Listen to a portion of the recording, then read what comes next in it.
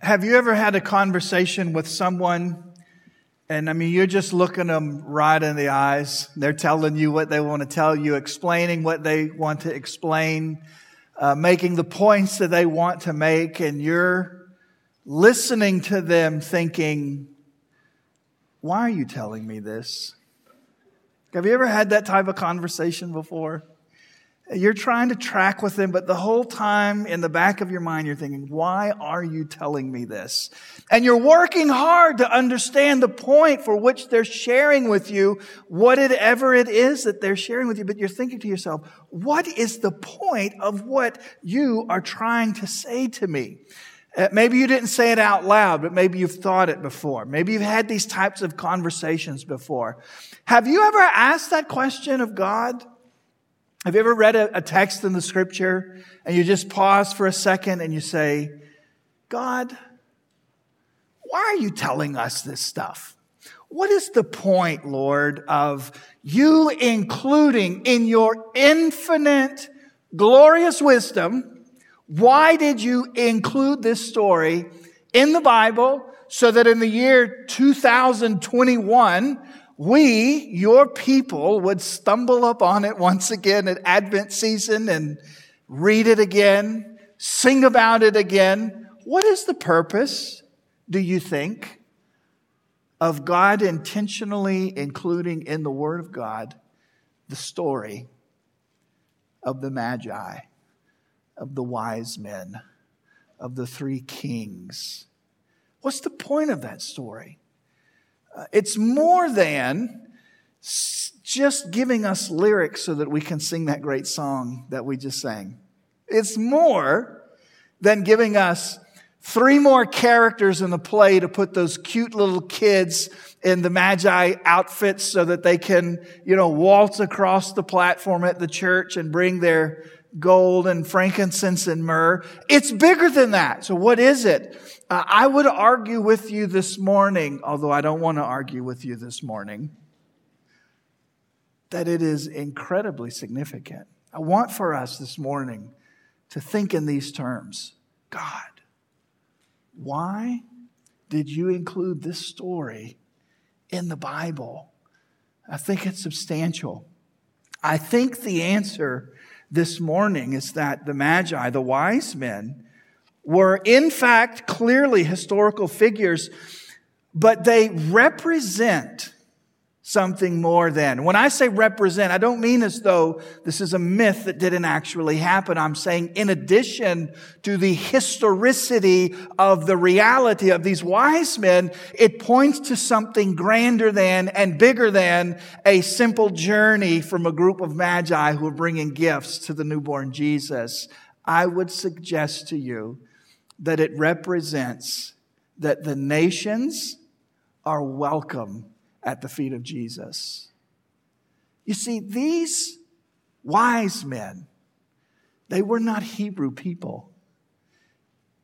And Jesus, the King of the Jews who had been born King of the Jews, receives these wise men who were not Jewish. They were not Hebrew people, and they come and they bring their offering, their gold and their frankincense and their myrrh, and they fall down and they worship. No, I think the reason that Jesus includes this scripture in the Word of God is to teach us that all nations fit into the gospel story and fit into the birth narrative of the Lord Jesus Christ and fit into the kingdom of God and are included by the Lord Jesus Christ. Now, in order for that to be true, what I want to do this morning is try to convince you. I don't think I have to. Most people here, if I were to take a poll or ask the question, we would all put our hands up. Does God love all people? Oh, yes, Pastor, God loves all people. Does God love all nations? Absolutely, God loves all nations. But what I want to do this morning is to reveal for you the thread of God's passion for the nations, starting in Genesis, going all the way to Revelation. So before we start filling out our note sheet this morning, I want to share with you 2 scriptures that really help us to see that not only were the wise men historical figures, but they represent the nations coming to Jesus. If you're making notes, would you write down Genesis chapter 12? This is the story of God kickstarting His people, so to speak, establishing His people. This is the story where God says to Abram, listen, Abram, I'm about to do something incredible with you. I am going to take you and I am going to turn you into an entire nation of people. You are going to be my chosen people. This is the scripture. This is the place in the Bible where God establishes the Hebrew people, where He establishes that He will have a people unto Himself. And what He says to Abram as He's establishing His people, as He is kickstarting the Hebrew nation, is incredible. Listen to what God says. Now, the Lord said to Abram, go from your country and go from your kindred and go from your father's house to the land that I will show you. And I will make of you a great nation. And I will bless you. And I will make your name great so that you will be a blessing. And I will bless those who bless you. And those who curse you, I will curse. And in you, all the families of the earth shall be blessed. Now, oftentimes when we look at the Old Testament, when we read the Old Testament, and maybe even this morning, some who are here, or some of you who are online, you may be struggling with the perspective that I'm about to share, because some of us carry this perspective that in the Old Testament, God loved the Jewish people and hated everybody else.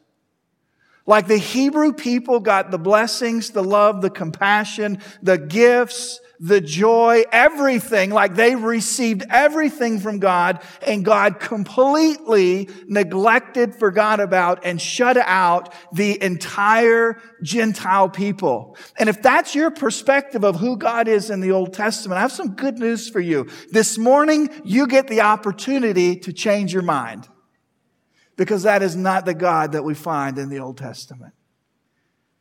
When God establishes the Hebrew people, He says to Abram, who becomes Abraham, He says, Abraham, let me tell you something. I'm going to make a great nation out of you. You're going to be my people. And the purpose for your existence as my people is so that I can flood the world with my blessings. That is the purpose of God establishing His people in the Old Testament. It's never been about God picking to love a group of people and hating everybody else. It has always been about blessing the nations of the earth. Now, yes, in the Old Testament, we see more about the Hebrew people in the Word of God because we are seeing the strategy of God unfold. But never was it ever God's intention to say, I'm going to select a group of people, pour all of my blessings into them, and forget about the rest of my creation. No, the last verse that we read this morning in verse 3, it says, listen, if people bless you, they'll be blessed. And if they curse you, they'll be cursed. And in you, I will bless you, and you will bless the world. The whole purpose of establishing the Hebrew people in the Old Testament was for them to become a conduit of the goodness of God. God has always cared about the nations. And when we read in the Old Testament, the blessings and the gifts and the abundance that God pours out into the Hebrew people, the purpose for that was so they could take the blessings and pump them into the world. God cares about the nations. And that was their original job description in Genesis chapter 12, verse 3. I will bless you, and you will bless the nations. Now, that's in Genesis, the very first book of the Bible. And I understand that in a room like this, where you're at in your faith and your Bible knowledge is all over the map. Like some of us have been reading the scripture for a long time. Some of us haven't read it at all. Here's what I want you to understand. Genesis is the first book of the Bible. Like this is the thread that starts in the first book of the Bible, God's passion for the nations. And then we go all the way to Revelation, which is the last book in the Bible. And I want to share this with you this morning. This, if you're making notes, is Revelation 7, verses 9 through 12. And this is a vision that the Apostle John has. He's writing it. He is stuck and exiled on an island, and God gives him this magnificent vision. And that's what God gave to him that we know as the Revelation in the in the New Testament. It's the last book of the Bible. And he says, after this I looked. This is from Revelation chapter 7, verses 9 through 12. After this I looked, and behold, a great multitude that no one could number, from every nation, from all of the tribes and peoples and languages, they were standing before the throne and before the Lamb of God. They were clothed in white robes with palm branches in their hands, and they were crying out with a loud voice, "Salvation belongs to our God who sits on the throne and to the Lamb."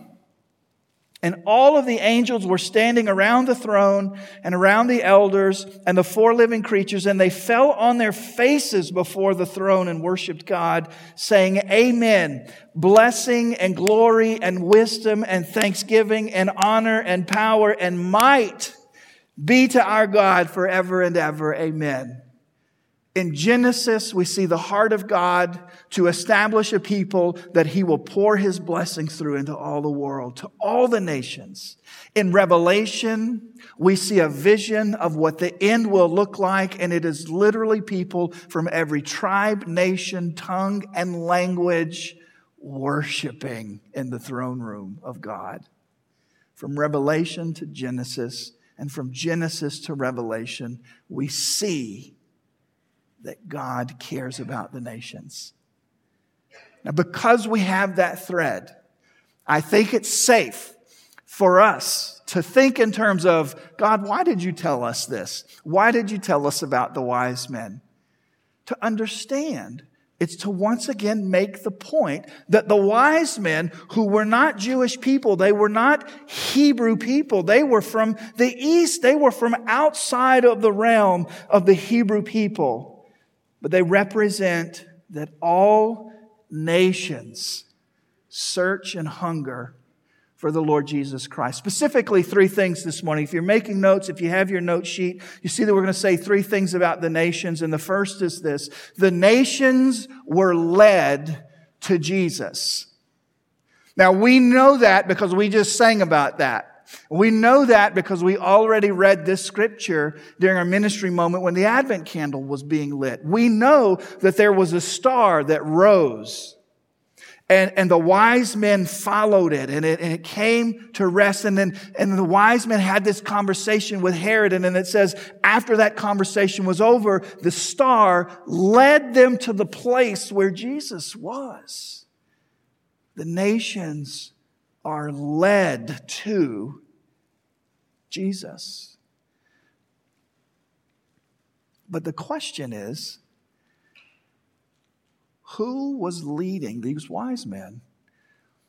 Was it God or was it creation? Now, this is a question I'm still wrestling with. I think it's a good question. The text clearly says that there was a star that led them. And the text omits any language that says God sent the star to lead them. So it's very intriguing, isn't it? And it really makes us think about the role of creation in the birth story. And then it causes us to think about the role of creation in the story of Jesus' death. And what we discover, whether we're talking about the birth of Jesus or the death of Jesus or the resurrection of Jesus, all of creation responded at these events. You have a star flying through the sky, guiding wise men to come and find Jesus. Is it creation that's leading them? Yes. Is it God? Yes. It's both. And it's glorious and beautiful. And just think about the reality that at the birth of Christ, creation under the guidance of Almighty God were leading people who were not Hebrew people to come and to meet Jesus and to behold the King of the Jews and the Lamb of God. They were led. The nations were led to Jesus. But the nations also searched for Jesus. Because the wise men had to invest their own time and energy and resources and sacrifice all of these things to get to the place where they were able to be in the presence of Jesus. Were they led? Yes.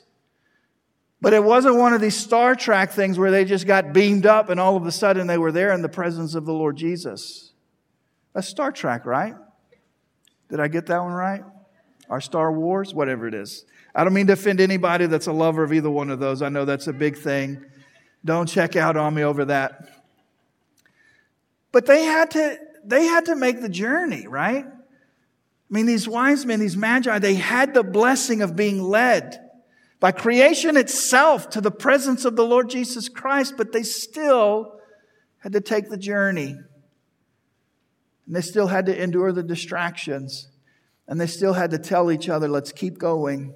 Let's don't lose sight of what it is that we're trying to do. We're trying to come and worship the King of the Jews. Let's keep going. The reason that I bring this up is because sometimes we get mixed up and we forget that it's both. And maybe in your own practical life, you get mixed up. Let me tell you something. It's in 2021. That is still the way that we experience the Lord. Does the Lord guide us? Yes. Does the Lord, through the movement of the Holy Spirit, prompt us to seek Him? Yes. Does the Lord show us the way? Yes. But it is our journey that we have to search out.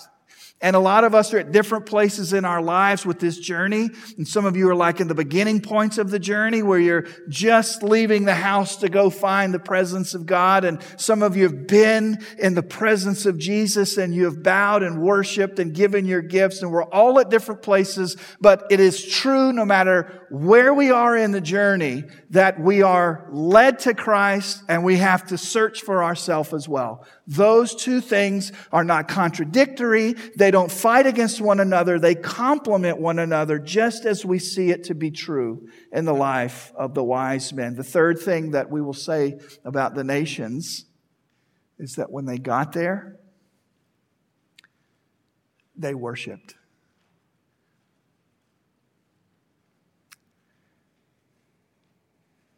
In fact, let's look at that. See what happens when they finally get to Jesus in Matthew chapter 2. In verse 10 it says, when they saw the star, they rejoiced exceedingly with great joy. And going into the house, they saw the child with Mary, his mother. And they fell down and they worshiped Him. And then opening their treasures, they offered Him gifts of gold and gifts of frankincense and gifts of myrrh. Do you see what they did? They just worshiped.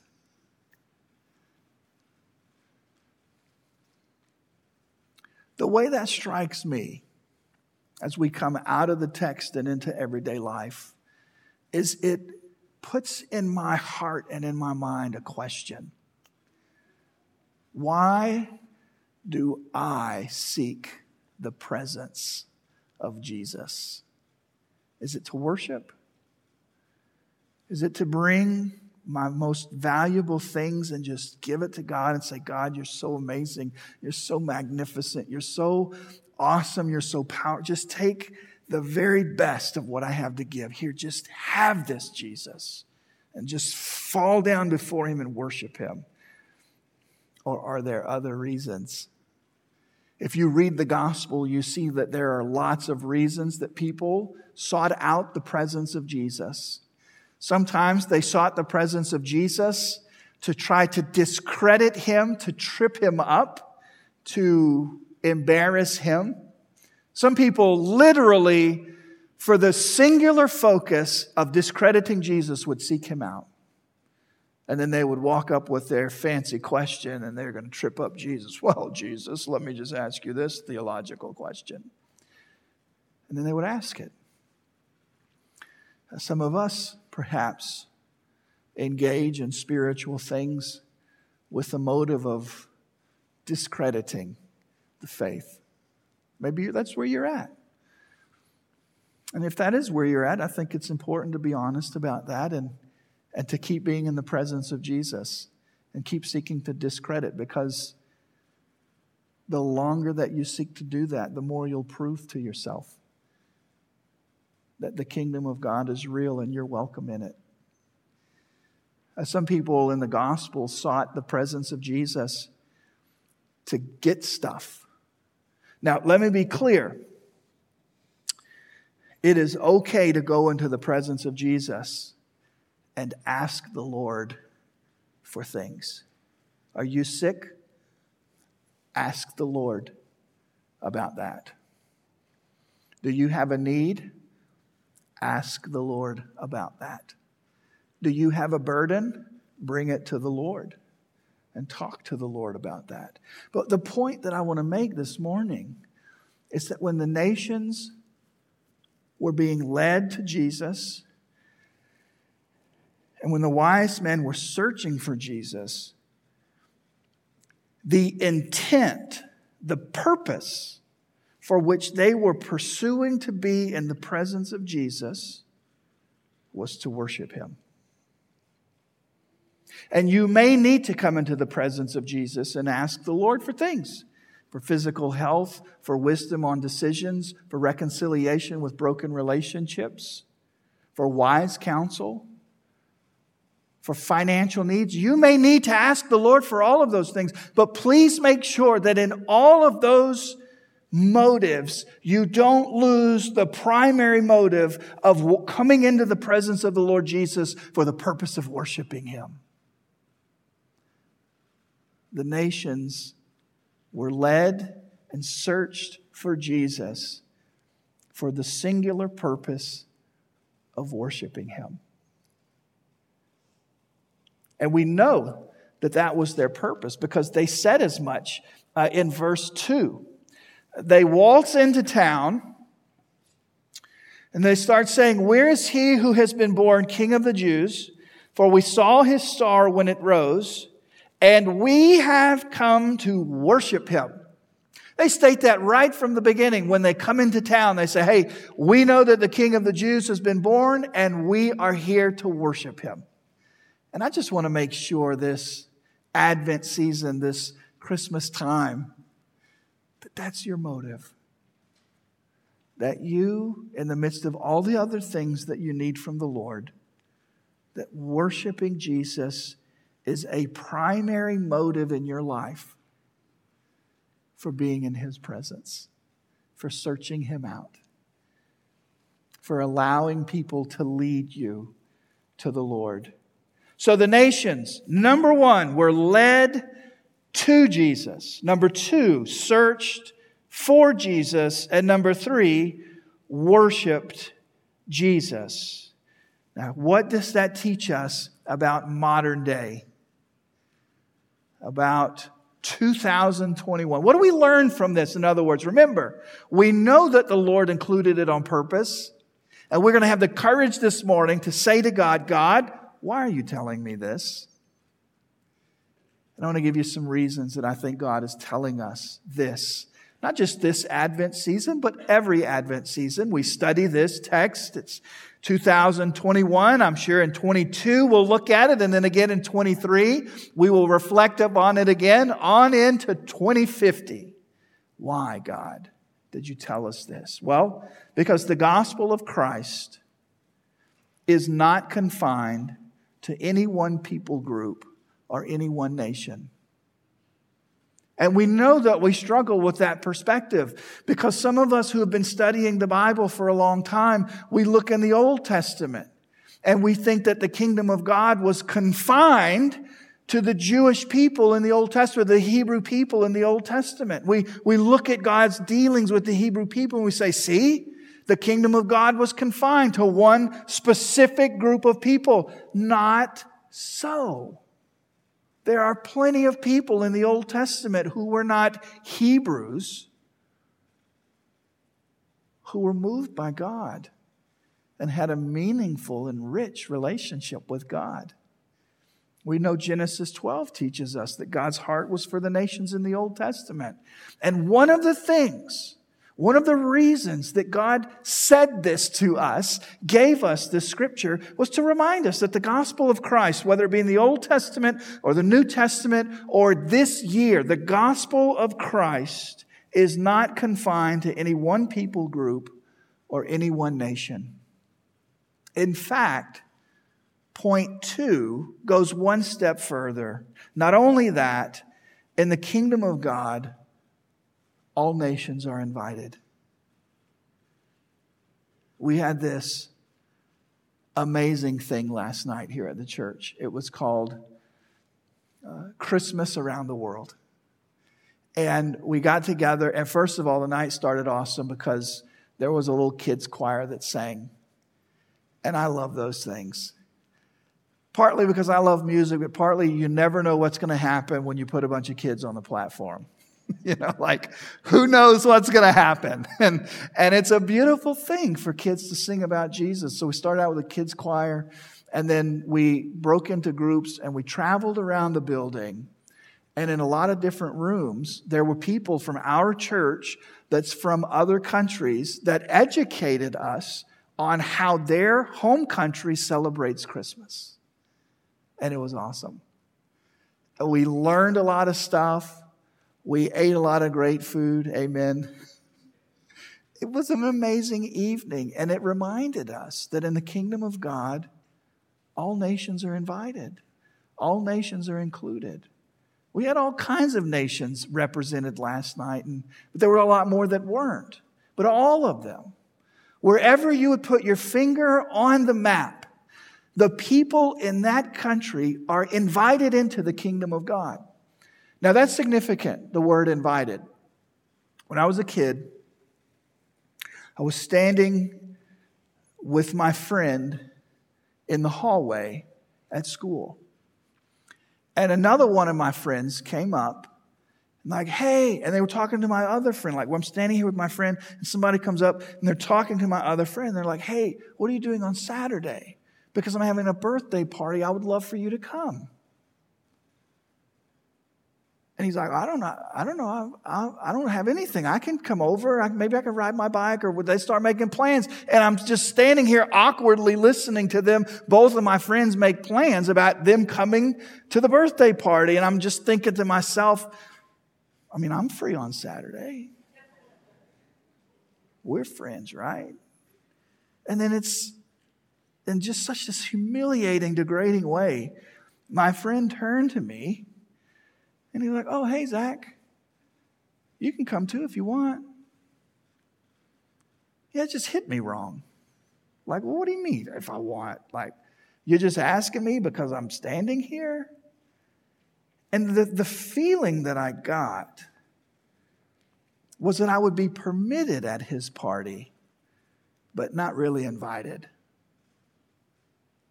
And that's a really awkward and weird feeling. I want you to know something. It's not just that you are permitted in the kingdom of God. You're invited. It isn't that as God is dealing out his blessings on the world, he looks at you and says, I wasn't really planning on you, but since you see all of this happening, if you want to come, you can come. It's not the heart of God for you. You have a special invitation in the person of Jesus Christ. You, as much as me, as much as anybody who has ever lived, you're invited. The nations are not only permitted in the kingdom of God, but they're invited. If the wise men had not been invited to discover Jesus, the star would have never risen to lead them to Jesus. And you're here today because the Lord is leading you towards Jesus as well. In the kingdom of God, all nations aren't simply permitted, they are invited. Which leads me to this last point that is really personal for you, not just for me, but for you. This is kind of where we go from the Bible to our own living rooms, our own lives, our own hearts, our own minds. I get where it just kind of sits in our lap and we've got to figure out what are we going to do with this. Here's this last point that I want you to write down this morning. No matter my background or my heritage, Jesus is someone who's for me. No matter what my background is, I don't care what faith or religion you grew up with, or if you grew up without one at all. I should restate that. I do care what you grew up with. It's not as though it's not important to me, but the point that I'm making is, whatever it is, maybe you grew up in Islam. Maybe you grew up in Hinduism. Maybe you grew up in atheism. Maybe you grew up in humanism. Whatever background you grew up in, you're welcome in the presence of Jesus. Whatever it is that you're living through and in and with today, Jesus is for you. There's no background and no past actions that disqualify you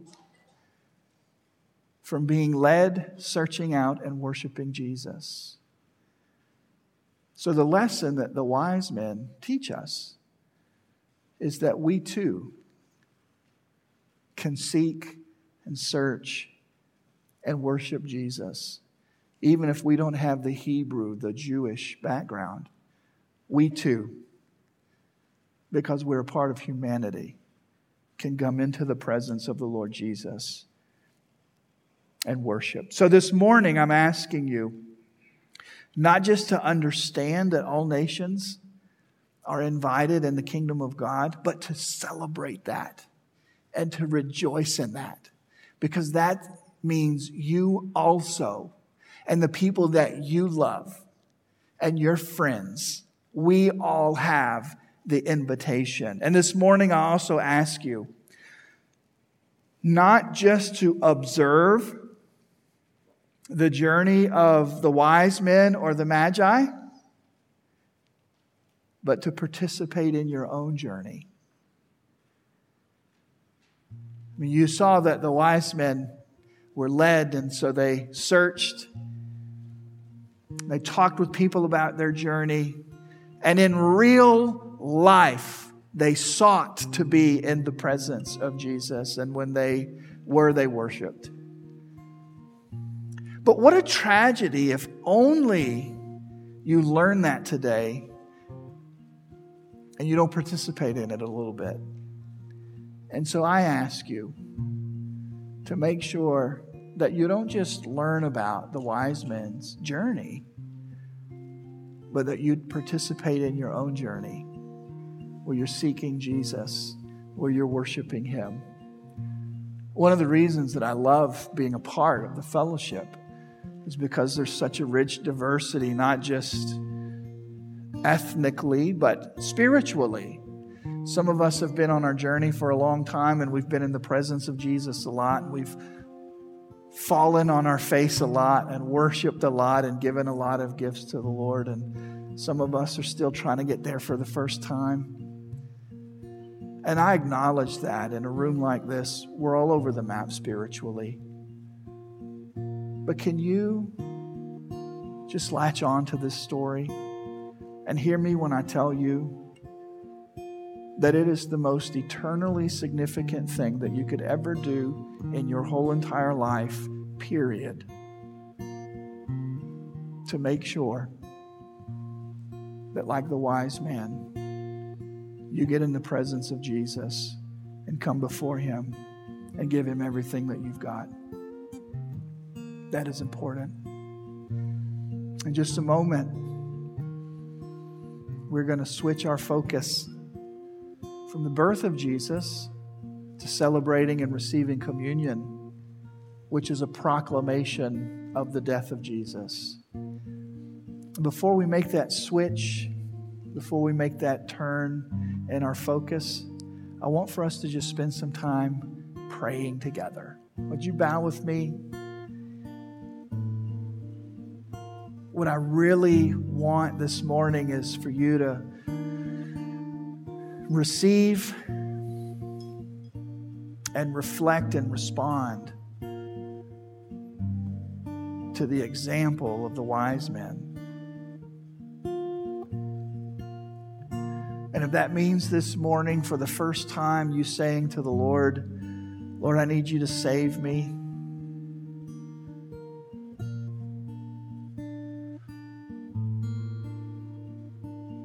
I need to have my own experience with you, Lord Jesus.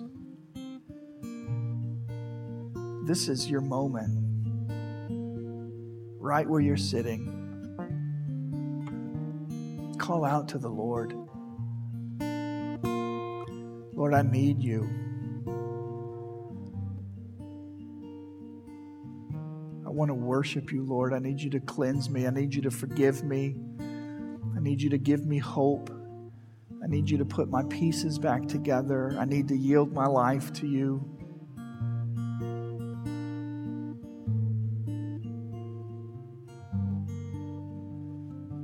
They were the wise men because when they came into Jesus' presence, they bowed. They worshiped.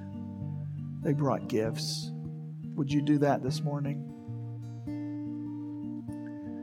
If you are a follower of Christ, and this is a reminder of sorts for you this morning, I want to remind you that it was a journey. There were a lot of distractions that they had to fight through. There were a lot of reasons to give up that they had to push through. The wise men kept going until they were in the presence of Jesus. Maybe you're exhausted. Don't give up.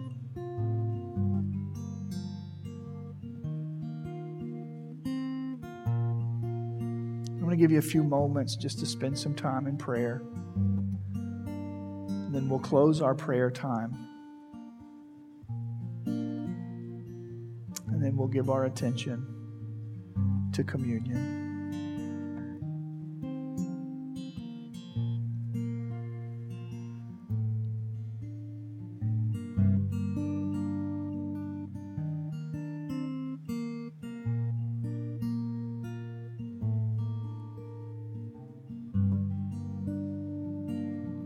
Lord, we rejoice that all nations belong to you